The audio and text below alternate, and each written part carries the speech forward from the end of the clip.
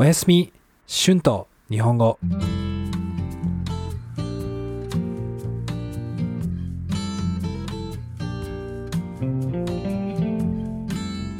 皆さんこんばんは。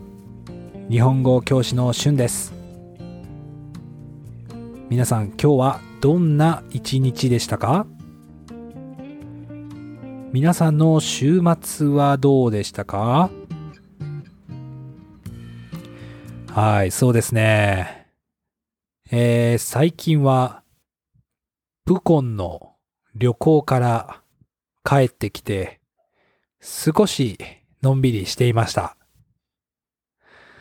最近そうですね、このチリの生活や習慣に本当に慣れてきました。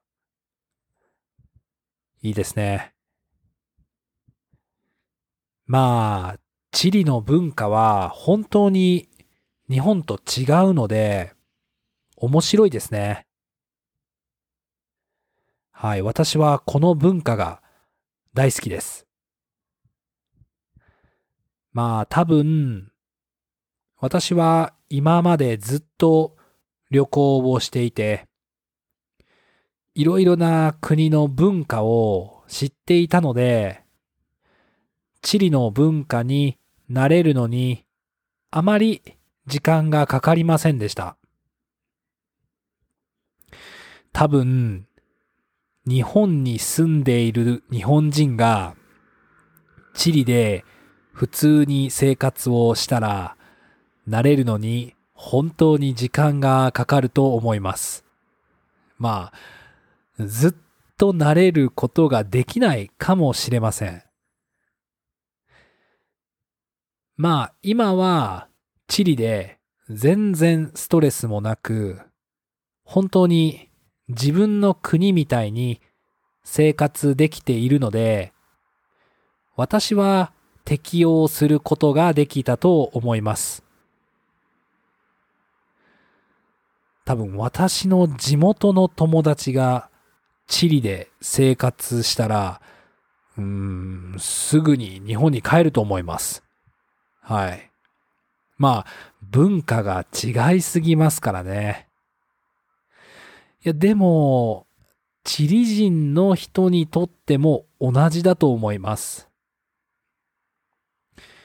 日本の文化は本当に独特で、南米の文化と本当に違うので、慣れるのに時間がかかると思うし、慣れることができないかもしれませんよね。はい、そうですね。私も初めて海外で生活したのはカナダでした。もちろん私の大好きな国で、とても綺麗でいい国でした。でもカナダの文化に慣れるのに、たくさん時間がかかりました。本当にたくさんホームシックにもなりましたね。はい、だから今のこの生活に早く慣れることができて本当に良かったです。でも、この南米の生活に慣れると、日本に帰って、はい、日本の生活に慣れるのも大変だと思います。同じぐらい時間がかかると思いますね。でも、いろいろな文化、いろいろな習慣があっていいと思います。はい、そうですね。でも私は南米の本当に自由で明るい文化が大好きで、私に合っていると思います。いろいろな国に住みましたが、将来はずっと日本に住むかもしれません。カナダに住むかもしれません。ヨーロッパに住むかもしれません。もちろん南米に住むかもしれません。わかりませんよね。でも今は自分に合った文化の国に住みたいと思いました。皆さんはどうですか？